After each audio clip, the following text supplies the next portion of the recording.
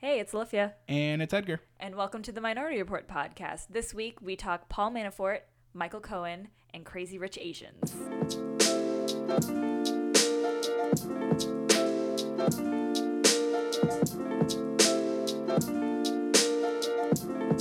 So, when we were originally planning this show, we wanted to do a Crazy Rich Asians special. We're only going to talk about Crazy Rich Asians. It is the movie right now. It is the movie. The movie right now. But on Tuesday, quite possibly the biggest news stories of the year, really, unless Trump is removed from office this year, happened. God willing. Yes. And this is it. I was thinking about this. We talk about Trump and the Russia probe and all the things happening around it so much. It is hard to put what happened on Tuesday in context and really sense the gravity behind it, because we talk about it all the time. That it's hard to really notice that this is huge. This is the most meaningful turn in this whole saga that there has ever been. So Paul Manafort was convicted on 8 out of 18 counts of financial fraud, of tax fraud, in relation to the Trump campaign. And then at the same time, actually 2 minutes prior, Michael Cohen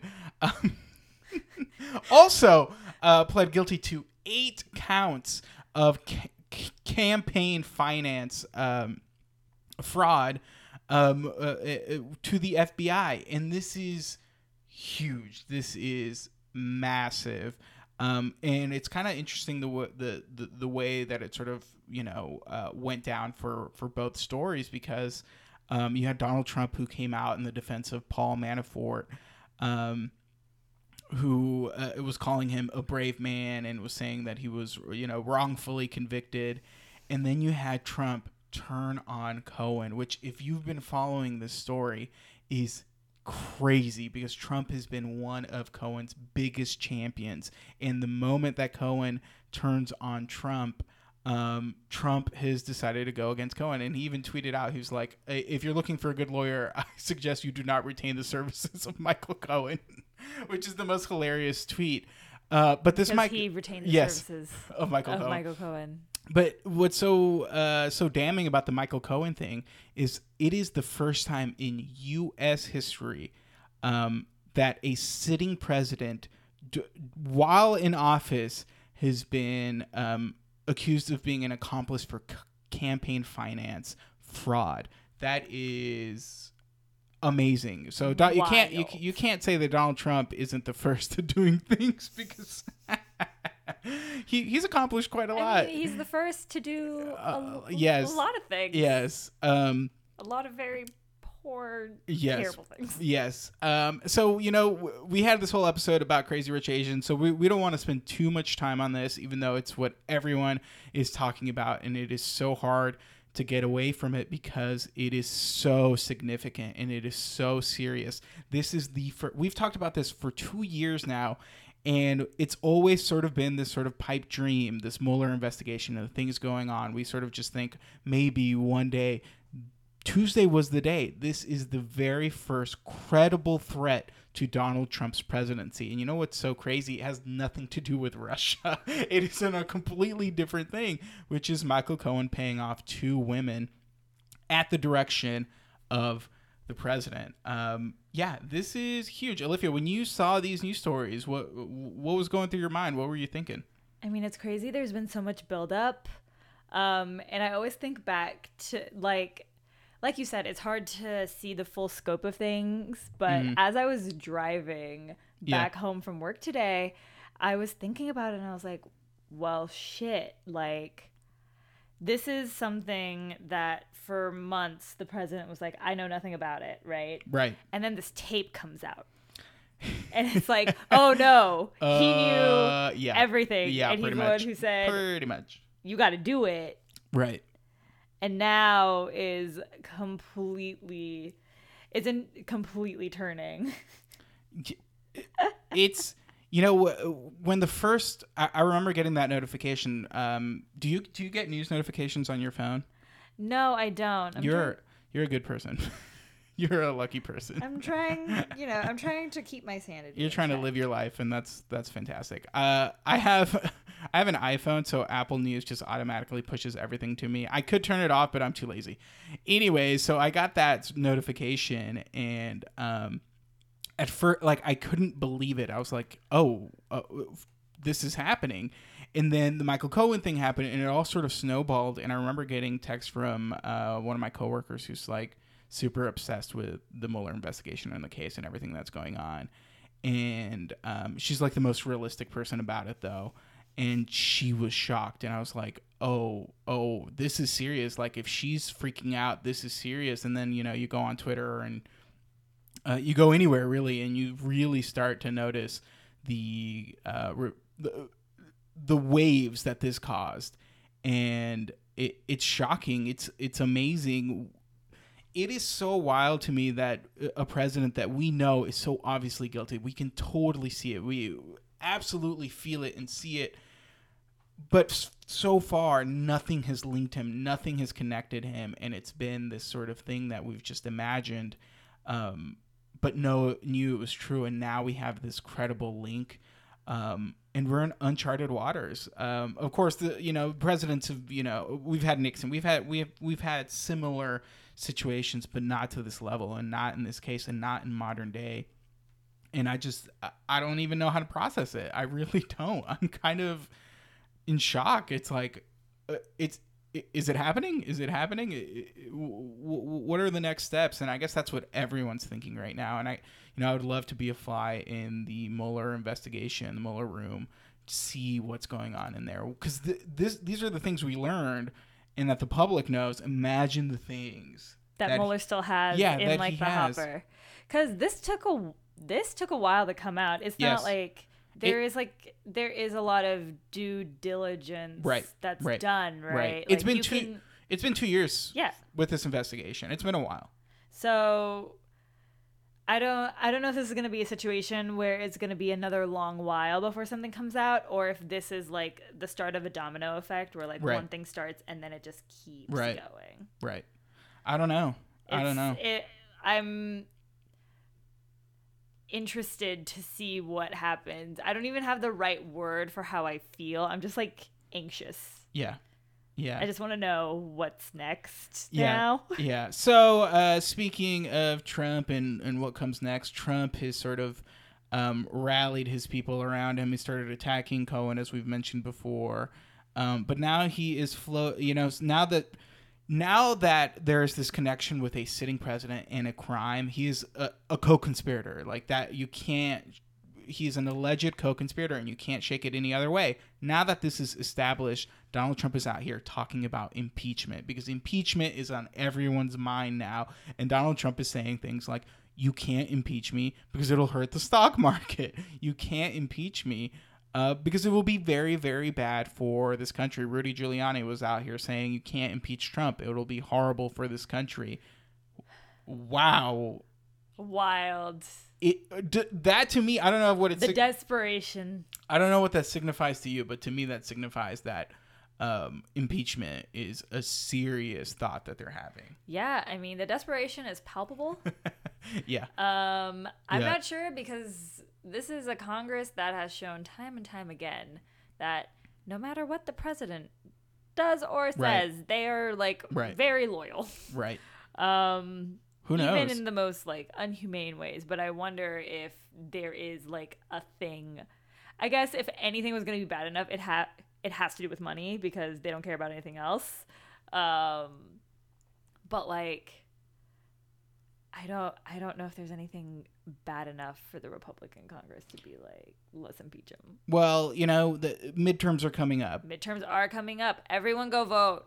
Midterms are coming up, and it is, it is a huge win for the Mueller probe, but it also is a huge win for Democrats, because it is happening so close to midterms. I mean, we're like a month or two away when the midterms are in full swing. That is a huge, huge deal. The other sort of thing that people were talking about that is interesting. So I think it was on Fox News. One of the jurors for the Paul Manafort case came out and was talking about the case. And this was a woman who is a Trump supporter, self-proclaimed huge Trump fan. And she voted to convict Paul Manafort. So it's like a bit of good news and bad news. And what was really interesting about this juror is what she was talking about. And she was saying that there was one juror who kept Paul Manafort from being convicted on all 18 counts. And that's why it was a partial conviction and that he was only convicted for 8 counts, which, by the way, he could still face pretty much the rest of his life in jail. So these 8 counts are still serious enough. And he has a whole other court case waiting for him in Washington, D.C. So it's not looking good. It's not looking good for Paul Manafort. But anyways, this juror was talking about how, even though she's a Trump supporter, the evidence was so strong about Paul Manafort. And even though she truly wanted him to be innocent, the evidence proved he was guilty. And it's a bit of a good news and bad news situation, because it's good news that this juror, who's a huge Trump fan, voted to convict or chose to convict Paul Manafort. But at the same time, she was talking about how she doesn't think that this has anything to do with Trump, and that has nothing to do with Russia, and she still thinks it's totally unfair, and it's a witch hunt on Trump. So it's like, I'm happy you convicted Paul Manafort, but at the same time, come on here. Open your eyes. But it's kind of good, because it's like, at least if you present someone with evidence, it's like undeniable, Yeah. And that's a good thing. So it's like, it could be if you present this one person with evidence. Right. It could be good or bad. But, I have a feeling that there are a lot of people, and which, by the way, a self-proclaimed Trump fan on that jury, that should not have happened. Yeah, I don't know what's going on here. That's terrible. Whatever. Besides the point. Point is, he was convicted. But, I don't know. It brings me a little bit of hope, but I'm still, like you, I'm uneasy. I'm a little bit nervous. But that was the news this past Tuesday. Huge bit of news. We didn't even touch too much on the Michael Cohen situation, but that's the most damning for Trump, because also it's massive. That connect. It's the link. It's that link, and that might be, we've talked about this many times, but it may not even be the Russia probe that brings down Trump. It might be, 1, his obstruction of justice, but 2, these unrelated cases. The dude is walking. A walking criminal, just breaking the laws left and right. There's so much to get him for. Who cares about treason when there's campaign finance? Exactly. But anyways, this is something we will definitely keep our eye on, and we will return to. But we had to talk about it. As if we haven't been already. Every week is just like the Russia probe. Exactly, and it's only ramping up, and that's a good thing. I think. I don't know. I'm still a little cynical and hope that it all works out, but it might be one of those things where you get all this stuff and he's still not impeached, or he's impeached but he's not removed. We'll cross that bridge when we get there. Moving on, let's talk about some good news. Some more good news. Olivia, tell me something good. So, America's sweetheart, Ooh, Simone Biles. Oh, okay. Who are you thinking? I don't know. You don't know? America has a lot of sweethearts. America does have a lot of sweethearts. I'm talking about. I'm talking about Simone Biles. Okay. Gymnast extraordinaire. Mm-hmm. Just all around sweet person, seemingly from Texas. Mm-hmm. Yeehaw. Mm-hmm. Came out of retirement. Mm-hmm. And went to the U.S. Championships, so National Gymnastics Championships, and snagged literally every single gold medal. Damn, that's... Right after she came out of her hiatus. That's amazing. She took like a year and some change long break. Uh-huh. She was like, I won all these gold medals at the Olympics, and now I'm going to chill. Damn. And then she came back like a month ago. Wow. And sweeped the competition. Wow. And when she started talking about her performance, she's like, I'd give myself a B. a B+. Damn. When you're so fucking awesome at what you do that even your like a career defining performance for anybody else that wins you all gold medals and you're like, just a pretty average performance for me. So that's amazing. That is a flex right there. But yeah, I just love Simone Biles. And I was going to say, dang, this is interesting you selected this. I didn't realize you're such a huge fan. I love Simone Biles. I'm not like a big gym fan, but I'm a big her fan. Okay. You know? I can get behind that. That's awesome. She awesome. seems like a cool, smart girl, and she won a bunch of gold medals. That's awesome. How old is she? She's 21. She's a baby. But is it one of those things where in the gymnast world, 21's like ancient? I don't know if it's ancient, but I feel like in any sports world, once you start getting to the mid-20s, is like you're getting old. No. I feel like at least for like major sports, major male sports, it's like 30s. Like you're in your 30s, you're ancient. But I've heard, that like in the Olympics, once you except for like Michael Phelps, who's like this crazy man he's like 38 or whatever, and he's like winning gold medals. But it's like once you pass, like you were saying, the mid-20s, it's like you're ancient, and that's interesting. That's I guess your body just gives out when you're putting it under so much stress. Yeah, that's wild. That's a crazy but thing. Yeah, I just. Yeah, you're hyped for. I'm hyped for Biles. Yeah, that's awesome. Okay, all right. Well, cool, awesome. Well, Edgar. Yes. Tell me something good. Okay, I have a super awesome story that made me really, really happy. So, Olivia, are you a big science fiction reader, or fantasy reader, novels, or anything? I do love sci-fi and fantasy, but admittedly have not been reading much as of late. Okay. No, I mean, anything. No worries. That's true. Me too. I need to start that up. Yeah, I need to kick back up. We should make a book club.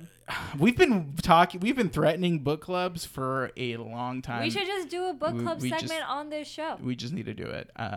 Okay. So anyway, speaking of sci-fi and fantasy novels, the Hugo Awards. The most prestigious awards that you can give to a sci-fi and fantasy novel. I mean, like, and these awards have been around since the 50s. Your greats like Ray Bradbury have won them. It is a huge, big deal. And these most recent awards are very historic for a lot of reasons. But the main one is that N.K. Jemisin. It's kind of a hard name to say when you read it out loud because of that middle I. But anyways, N.K. Has done something totally amazing. She is the only person ever to three-peat back-to-back consecutive Hugo Awards. Hugo N.K. Yeah, for her Broken Earth trilogy. She most recently won for her book, The Stone Sky. Now, have you heard of these books before? No. I've seen the cover. You know what's so funny? I saw the covers. I've probably seen the covers. But I didn't sort of put it together or what it was. We should read it for a book club. But it sounds really interesting. I don't have the synopsis in front of me, but it's about like a post-apocalyptic world, and it's like there's these different storms and seasons, and people have to learn to live within it. It sounds fascinating. But anyways, she won for the third time for the third installment in the series. The first time that's ever happened. But what's so extraordinary is, one, she's a Black woman. And when we're talking about sci-fi fantasy, you don't think, one, anyone of color, and two, a woman. You think a white pasty male. Like that's who you think when you think of sci-fi and fantasy writers. But she just proved everyone wrong, and there was a huge campaign against her by the right-wing movement. We've talked about Gamergate, we've talked about nerd culture, and this sort of strong right-wing sort of little arm of it that has been able to get away with some pretty serious, crazy things, especially in the movie industry. We've talked about James Gunn and that situation.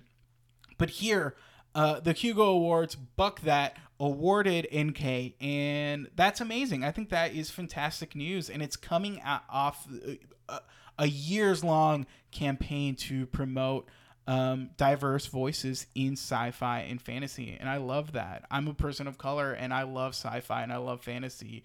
But sci-fi and fantasy's almost exclusively written from the point of view of a white male. And it's like, Yep. I want something a little bit different. And that's awesome. That just made me so happy. And it's great that we hear about all these industries who refuse to give people of color a chance, give them a chance. But here, at least in the sci-fi fantasy industry, there's an actual change and an actual movement happening. And it seems like it's only making that community so much stronger and so much better. And it's like, look, it works. Like, come on, people, let's get going with this. So congratulations to NK. I think that is fantastic news. Olivia, let's read these books. Let's get on this. Let's do it. Book club. It's happening. Book club. Everyone, go read the first installment of the Broken Earth trilogy. We'll come back in a month and talk about it. And we'll come back in a month, and we're going to talk about it. All right. When we return, we are going to talk about Crazy Rich Asians.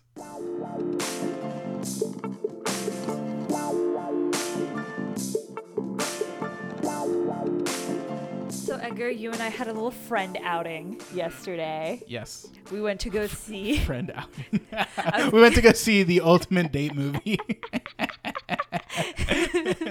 Yes. So we did go to see a rom-com together because we wanted to talk about it today. We of course saw the movie that's on the tips of everyone's tongues these days, Crazy Rich Asians. Crazy Rich Asians. The movie. This is the movie right now. The movie based off a book by Kevin Kwan, who actually optioned the rights to this movie for $1 to make sure that the right people were behind the movie, because apparently there was talk of like having a white protagonist. Jesus Christ, of course. Of fucking course, dude. God damn it, dude. So he opted the book for $1 to make sure that the integrity stayed. Yes. So I'm going to talk some synopsis, some stats, some cast, and then we'll get into our spoilerific review. Yep. All right, so Crazy Rich Asians follows a native New Yorker, Rachel Chu, who gets invited by her long-term boyfriend, Nick, to go to his best friend's wedding in Singapore, where he grew up. She's excited about visiting Asia for the first time, nervous about meeting his family, and Nick has left out a very key detail. It's almost... it's almost unbelievable that you wouldn't, a Chinese economics professor wouldn't know this. But anyways, okay. Wouldn't catch this. Yes, but anyways, suspension of disbelief. Yes. But Nick has apparently left out a very pivotal detail of his life, which is that he's part of one of the wealthiest families in Singapore. Right. He's part of like this real estate dynasty. Right. And is also one of the most sought after bachelors in the Singapore social scene. And so basically the movie is about her interacting with this new world. This is her first time in Asia. And B, trying to figure out the family dynamics and get through the troubles, especially Nick's difficult mother. Yes. It is the classic, rich man, poor girl story, or vice versa, but here, rich man, poor girl. But with an all East Asian cast. All East Asian cast. Which is huge. Directed by John Chu, starring the love of my life, Constance Wu. Get in line. Love of my life. Yes. As Rachel Chu, Henry Golding, a relative newcomer, as Nick Young, but he was great. Michelle Yeoh as Eleanor Sung Young, Nick's mother, Gemma Chan as Astrid, Nick's cousin. I'm also in love with her. Also in love with her, yes. And Awkwafina. Yes, Awkwafina. Rachel Chu's college friend, Piklin. Yes. And it's a huge cast. Those are just like the top billing, but there's like Ken Jeong's in it at some point. Yeah, Ken Jeong's in it. There's like 30 people in it. It's crazy. There are so many people in this movie. And it's so refreshing to see. I mean, and that's the story behind this movie and the reason we're talking about it, because this is a movie about really, it's like, who cares about the movie? It's about what it means, the movement, right? And that's sort of something that Constance Wu has been saying. This isn't a movie, it's a movement. And the topic here isn't even that it's a rom-com, that it's this like lovely little movie, is that it is a huge moment for representation in Hollywood, and especially for Asians and for Asian Americans, for East Asians who historically have been, portrayed so horribly in Western media, especially. Yes. Yeah. I mean, I think we think back to Mickey Rourke in that one movie. Mm-hmm. Oh, God. There's so many terrible. Breakfast at Tiffany's. Right. It's been a time. It's been a time. And it's only been it's been over a decade. 1993 is when we last had an all East Asian cast for a Hollywood movie. Yeah, the Joy Luck Club, right? Exactly. And that's wild to think about. That was 2 decades ago, y'all. Right. That was a real long time ago. Yeah, exactly. And like, I think another layer is Asians being seen as romantic leads is not a thing you see at all. Absolutely. In American media. Right. It's very rare. I mean, it is super duper rare. Remember when Jackie Chan kissed Jennifer Love Hewitt and it was like a huge thing. Oh, yeah. And we were expecting more and then nothing ever came or happened. Yeah. Unfortunately. But we have this movie. So I know now. we're all sad, but now we have this movie. So the film has been met with critical praise. Yes. People love it. It did pretty well at the box office. Yes. 35 million. It did its whole budget, which is It did its whole fantastic. budget and then some, which is great. Yes. I mean, obviously it's not like blockbuster money. Yeah, but it's a rom-com. But it's a rom-com. Yeah, and it doesn't have sort of the appeal of a lot of big names, you know? Like Constance Wu is big in a niche way. Awkwafina's big in a niche way. Henry Golding's he's a relative newcomer. So it's not it's not a star vehicle in any sort of fashion. Right. So the fact although that it's an excellent cast, but but it, it didn't have a Chris in it. Right, exactly. It didn't have exactly.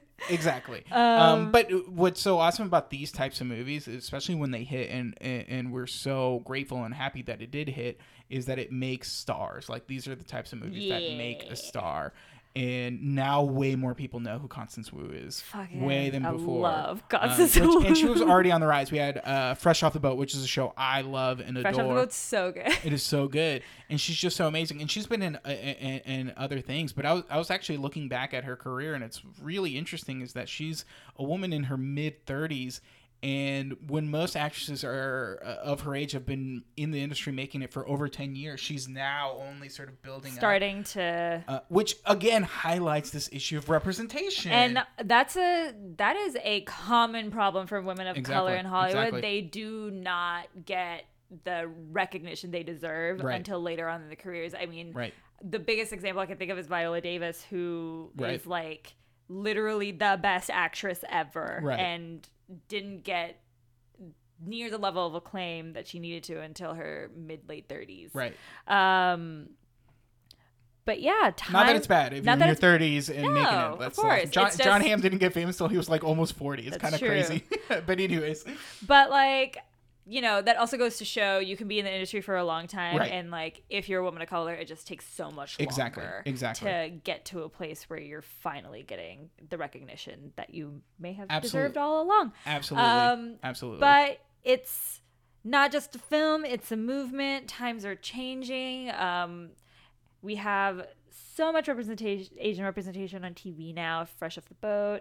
I watched the Netflix movie To All the Boys I Loved Before that has a Asian teenage female lead. Mm-hmm. That movie is great, by the way. It is also very cute. I watched that and Crazy Rich Asians in the same week, and I was like, oh man, that's awesome. So much feel good. Awesome. So before we get into our spoilerific review, what are some general thoughts? I loved it. It's such a fun movie. And not only is it a fun movie, it is a feel-good movie. And there are so many opportunities for this movie to fail and fall in its face. But it didn't, and it handled itself so well. I mean, I'll go out and say it's not a technically great, fantastic movie. We're not talking about like a When Harry Met Sally type of level romantic comedy that stirs these emotions inside you. You're not leaving the theater crying and feeling all these things, but it doesn't matter because that's not what it's trying to be, and that's not what it is. And that's what I think is what made it so successful and so awesome, is that it just wanted to be its own simple little wonderful rich man, poor girl story, and it worked really fucking well. And I loved it. I absolutely adored it, and it made me emotional at the end when there's this Mandarin version. Well, actually, no, I'm holding back for the spoilers because that might be a spoiler. That might be a spoiler, but it's a wonderful, wonderful movie.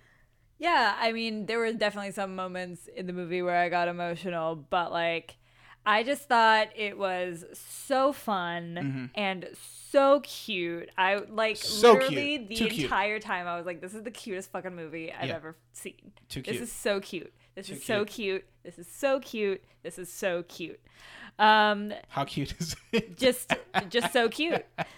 There have been criticisms of this movie though. Yes. There has been a lot of talk of the appropriation of Black culture and hip hop culture. Also, some of the casting has come under fire because there are, while East Asian actors, this movie is particularly about Chinese people. Right, ethnically Chinese people, and there are a lot of the cast, not a lot, but a few members of the cast are not Chinese. Right. And that brought up some criticisms. And there's also sort of a lingering higher level criticism of, okay, you're only showing this one side of Singapore. You're only showing like a East Asian ethnically Chinese, predominance, even though Singapore is a lot of things. And like you can see glimpses of like South Asians in the movie that kind of gives you a little sense of like, okay, there might be more diversity here, but they're shown as like service roles, right? And it is super microscopic to the story. And that it is. It's just about this one family, right? So it's just gonna be right Chinese people, right? But all in all, like such a big boon for Asian representation, and I think it's just going to. I hope from here on out, there's going to be more and more and more and more and more. Absolutely. More. This is one of those situations where the net positives outweigh some of these negatives, at least in my opinion. And of course, I have no dog in this fight. But overall, it sort of seems, at least out there in the world, if you're sort of to take the pulse, that the positives here are so great. And it will have a meaningful impact. And not only will it have a meaningful impact, we're already seeing it right now. This movie's getting a sequel. And there's talks about the third installment. Apparently, this is based off a trilogy of books. That's already 3 movies with predominantly East Asian actors that we didn't have before, that didn't exist before. And now they are coming to fruition because they chose to release this movie theatrically, which is another thing we didn't even mention. Oh, yeah. Netflix offered to make this movie, and they said no. They respectfully were like, that's amazing. Thank you. But we're turning it down because we want a theatrical release. Right. Which is a meaningful thing. And of course, we can have this whole debate about, does it really matter because theater is dying? That's a whole other conversation. But for the time being, it is super, super meaningful. But it's still the line there. Like I think in media, there's still the line there, especially with movies. Like there's sort of the above the line, you get a theatrical release, and below the line, like you're on digital, and you can do super well on digital distribution, sometimes even better than a theatrical release. Right. But it's still sort of like a below the line. Absolutely. There's still that sort of stigma, and of course, it's changing every day. It's changing every day, but that's just sort of the industry that it is right now. But of course, that will change. I do think it's important to mention those criticisms that you talked about, though, because they are significant. They're important. And they are important. Because those are roles that were written to be Chinese that could have gone to Chinese actors. Right. So I think it's important to point those things out. And it can get tough. And I know this, whenever there are movies about Latinos or Latino actors, a lot of times you'll see people who are Colombian playing Mexicans, or a lot of people who are Mexican playing Puerto Ricans. And there's sort of this cultural exchange that sort of can happen. And for some people, it can be very hard for them to accept it. And for others, they sort of realize maybe, it's not ideal, but it is a way to tell the story. And this is Benicio del Toro is a recognizable face and actor. And he's playing a Mexican, even though he's Puerto Rican. You know what I mean? Like, it can get really tough and really, it not to negate any feelings. And again, this movie absolutely should be called out on those things, and hopefully they can do better for the sequel, But the positives, I think, still are so great here that it's just making a lot of people happy, and that sort of is a great thing. One thing I did want to talk about, though, is this sort of the movie's called Crazy Rich Asians, and it definitely glamorizes wealth in a way that it's fine when you're watching a movie, but when you really sit there and think about it, you're like, whoa, that's kind of actually messed up. Like, some of this is not okay. A lot of it is. Yeah, you know what I mean? And I've seen some people talk about it, and it's sort of like, especially here in the U.S. where we sort of glamorize the rich and aspire to it, it can sort of just be forgotten, but definitely something that needs to be mentioned. But overall, wonderful movie. All right. Yep. So, if you're listening and you haven't seen this movie, please pause. Yeah, go. What are you doing? Go watch this movie. Like, what's wrong with you? Go watch Crazy Rich Asians. Go watch it. We're about to get us into spoilers. Okay, yes. Edgar. Yes, let's do it. Let's do it. Yeah. What was your favorite part of the movie? Ooh. Okay, so for me, it was number one, this movie had probably one of the most gorgeous wedding scenes you will ever see in your whole life. And I'm a helpless romantic, and I was like about to cry at this wedding. I was literally sitting there like, it was dying. So beautiful, so gorgeous. That was probably my favorite part, especially because they cut to Constance and what's his name? I'm forgetting his name. Nick, whatever. Yes, I was thinking of the character named Nick. Yeah, Nick Young, and they're looking at each other and they're like, "I love you, and I can't be without you." And I'm like, I'm about to cry. This the so entire wedding beautiful. scene, like it wasn't their wedding, but it was about them. Right. Great. Oh my god, I was like, they were just looking at each other the entire time. I was about to die. And I love that. Each other I so love much. that. And then I also really, really loved the Mandarin cover of Coldplay's Yellow, which just made me so fucking emotional. And I was like, oh my god. And it's like, it's a play on words, it's a play on like the themes of the song and all these things, and it was so perfect at the end of this movie, and it just makes you so emotional. I loved it. I thought that was just fantastic and great.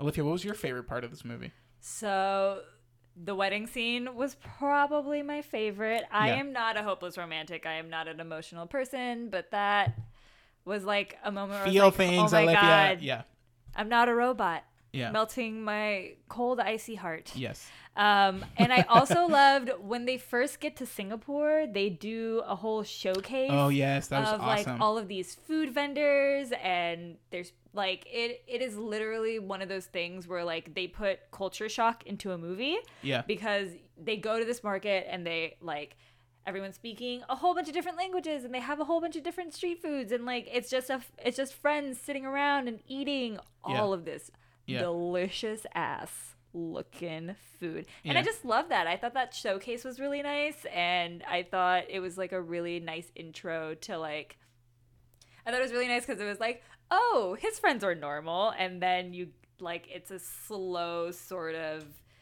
dive into the Crazy Rich Asian world. Right, exactly. Which I thought was really fun. Yeah, and there was just I gotta say, all the actors delivered. They were fantastic. They were great. Awkwafina was one of the standouts. Ken Jeong plays her father, who was also a standout, sort of cameo appearance.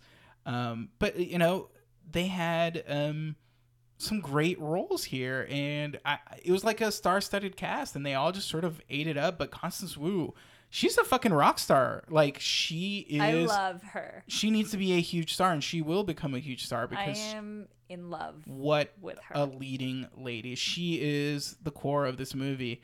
I don't have a lot of criticisms of this movie, but sort of one of them for me was that we didn't spend a lot of time, or at least enough quality time with Nick as a character.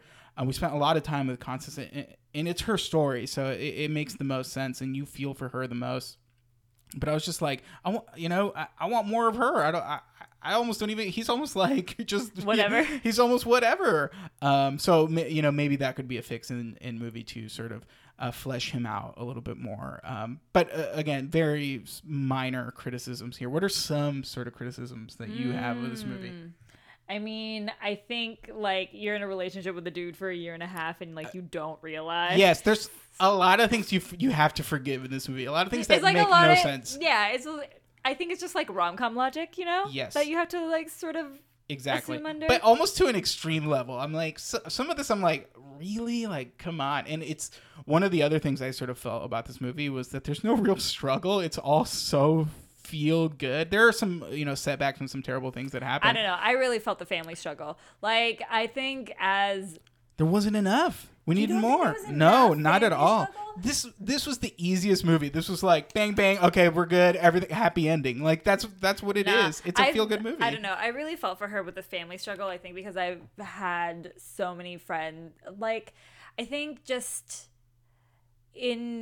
across Asia, like something across Asian cultures is sort of the whole you're never gonna be good enough for your in-laws, and like it's a cycle. That's a universal thing. I mean, yes, but like it's a weird cycle that like perpetuates on itself, right? Almost, right. And it's interesting because like the Asian mentality, like at least for the South Asian mentality of looking at like the way they talk about family felt like very familiar to me. The way they talked about sacrifice and giving stuff up to have a family, and like whenever you, especially at least in South Asian culture, like I think it's still the dominant sort of mindset that whenever you get married, you stop being a part of your family and you become a part of your husband's family. Like that transition, there's a break, there's a start. Right. Like whenever you're going home, like whenever you're going back to your parents' house, you're going as a guest almost. And so I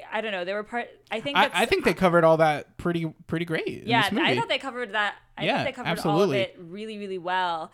And I really felt for her because it was like she was trying so like she's a economics professor at NYU. She's supposedly like the youngest staff professor, right? She is a super accomplished lady, and still not good enough, right? Like it was wild. Yeah, I mean, she's Constance Wu. Yeah, I mean, I'm not. All that was fantastic. All that was great. I'm saying there wasn't enough story beats. It was literally, you're not good enough. Okay, let me go. Okay, everything's kind of okay. Oh, actually, you know what? We looked into your background, and then she goes away, and then it's literally a montage for like 2 days, and then it's all back to being good. There wasn't that struggle, and especially from Nick, you'd never see. All you see is literally one shot of him making phone calls. And that's it. And then he proposes. And that's what I'm saying. Like, this movie didn't have those beats in it that would make it a emotionally stirring and powerful movie in that way. But it was a feel-good movie. So it doesn't really matter that way. The whole family aspect I thought was done beautifully. Yeah, I don't know. I really felt for her. And like, absolutely. I guess I was more forgiving of the whole like, because it was too easy. Yeah, it wasn't a movie that was focused on like her and Nick's relationship. It was a movie focused on her and Nick's mom's relationship. At least from the way I was seeing it. I mean, it was Constance Wu's movie, but it's her movie for sure. Yeah, but like it wasn't about like her and Nick's relationship. It was about her and her relationship to Nick's world. It's almost like they're like, yes, the rich man, poor woman story is the formula that we're following, but really it's almost like a fish out of water story. Yeah. And that was really fascinating and interesting about it. The fish. Oh yeah, the fish. Exactly, the fish. Yeah. I mean, again, those are super minor criticisms because you don't really care about that stuff when you're watching this sort of feel-good movie. You don't really care about that stuff. You just want to see something that makes you feel good at the end, and this made me feel awesome at the end. One super kind of awkward thing, I don't know how you felt about it.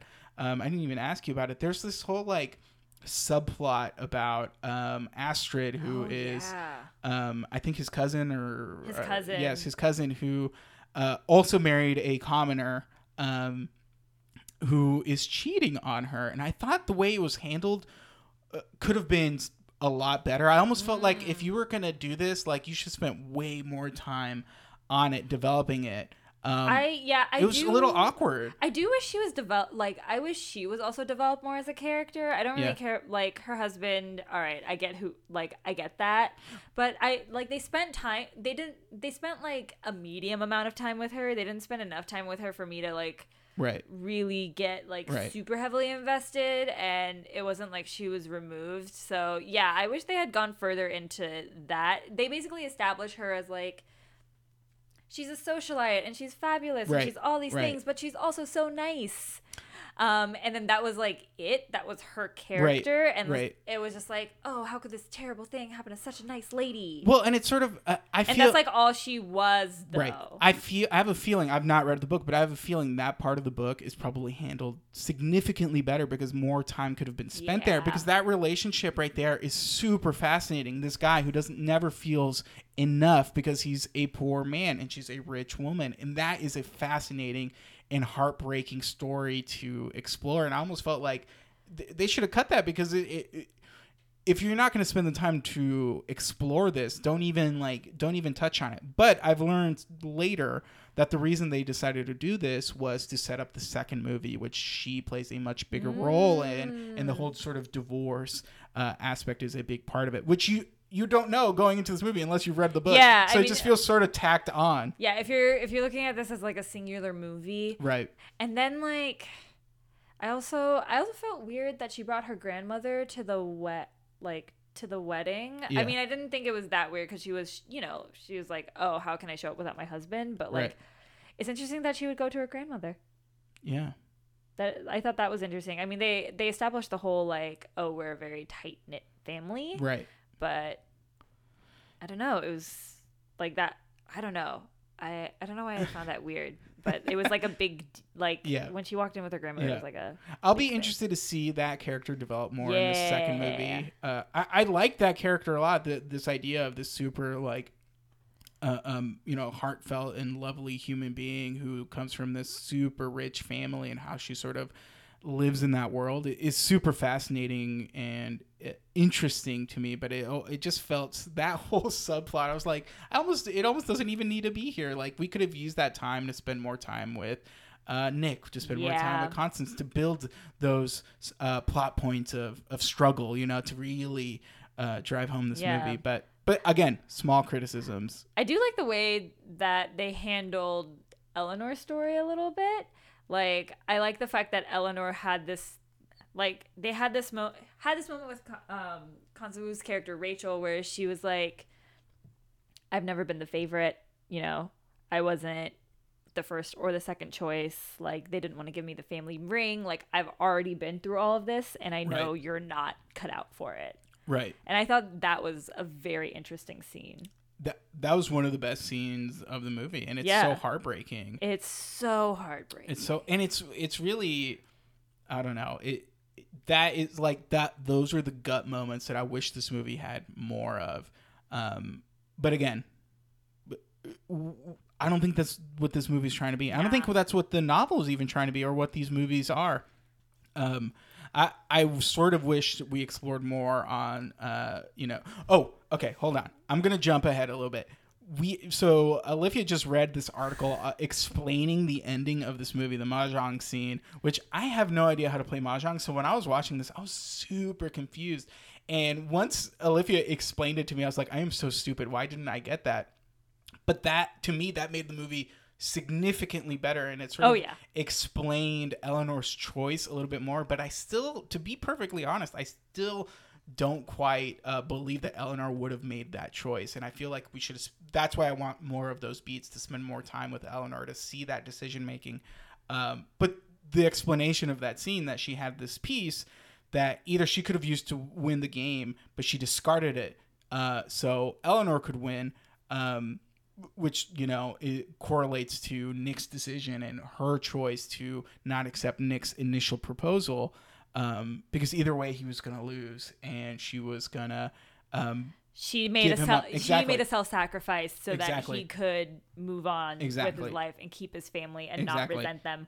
And I thought that was awesome. I thought that was a great scene, because at the end she just does the mic drop. She's like, all of your future happiness is because of low class, born to a single mother, right, like American. Yep. And you're gonna have to deal with that yeah, for the rest of your life. yeah. And I was just like, that is such a mic drop. Yeah, that was great. That was amazing scene. That's such a good scene. Yeah. I'm glad we looked it up before we I know, started me talking too, about it. me too. Well, it's so funny because now that I'm thinking back to it, I'm like, how did I not read it that way the first time I saw it? Because it makes so much more perfect sense. But I think I was just so involved in trying to figure out this Mahjong game. I was like, I have no idea what's going on. No, that's here. definitely how I, especially after that last line, it's definitely how I read it, where she was just like, I love the parallels to the Mahjong game now that I understand it.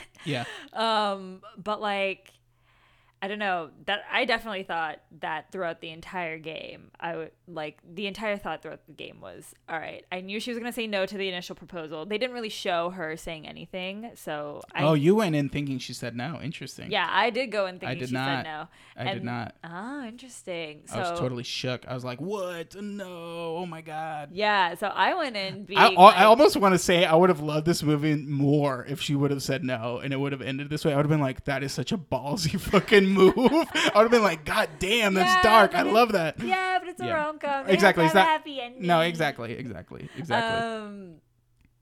I also thought that proposal scene was super cute. It was fine. It was fine. Not top 10 proposal scenes in the no, world. it wasn't. But top 10 wedding scenes, I gotta say. Top 10 wedding scenes. Again, that wedding man. scene, amazing. Also, that wedding was crazy. Like the way that aisle flooded. Oh my God, yeah. I was wild. I was about to cry that theater into a puddle like the aisle. I was way too emotional about it. I was like, and you barely know these characters too, like because it's not their wedding. But it's just the love. It was just so beautiful. I did like the chicken through line through the wedding. Oh yeah, that was great. Wow, what a movie! What a great movie, and I highly recommend it if you just want to brighten up your day a little bit. Yeah, I mean, if you're listening to the spoiler part of this podcast and you've not seen this movie, what are you doing? Number one, I know. What are you doing? We told you. Yeah, we told you. What are you doing? Anyways, yeah, I love this movie. Cannot wait for the sequel. I'm excited. I'm hyped to see, and I hope they more Constance Wu movies, please. Exactly, and I hope it sort of opens the doors. And you know, our friends were talking about this, and it's like, even if this wasn't a success, it is still a blessing that it even happened in the first place. But that it is a success only makes things easier, and that is great too. You know what I mean? Like, that is fantastic. That this being a success does not allow Hollywood to use the old excuse of ethnic movies don't sell. You know what I mean? Yeah. And that's what's so great. And that's the thing. I feel like people of color just across the board have been beating that drum for such a long time. Like, it makes zero sense. I mean, Fast and Furious. Come on, y'all. I know. Come on. Also, like, Black and Latinx populations are the biggest movie-going populations. Like, those Absolutely. are the people that go watch movies. Absolutely. Guys. Absolutely. And it's like, maybe if you make great movies like Crazy Rich Asians, you know what I mean? Like, it's like, if you gave them a chance, it's just great that it was a success. Give them good scripts. Give them good parts. Give them interesting characters. Exactly. Give them lovable characters. Exactly. That's why, again, it's not really about the movie. Because, the movie's great, but it's not about the movie. It's about the movement. Exactly. All right, that has been our spoiler-filled review of Crazy Rich Asians. Love it. Go watch it. Go see it if you haven't. And that has been our show for the week. As always, you can listen to our podcast wherever you listen to podcasts, but especially on iTunes. Leave us a review. Really, really means a lot to us. And follow us on our social media @MinorityPod. And we will talk to you next time. Bye. Bye.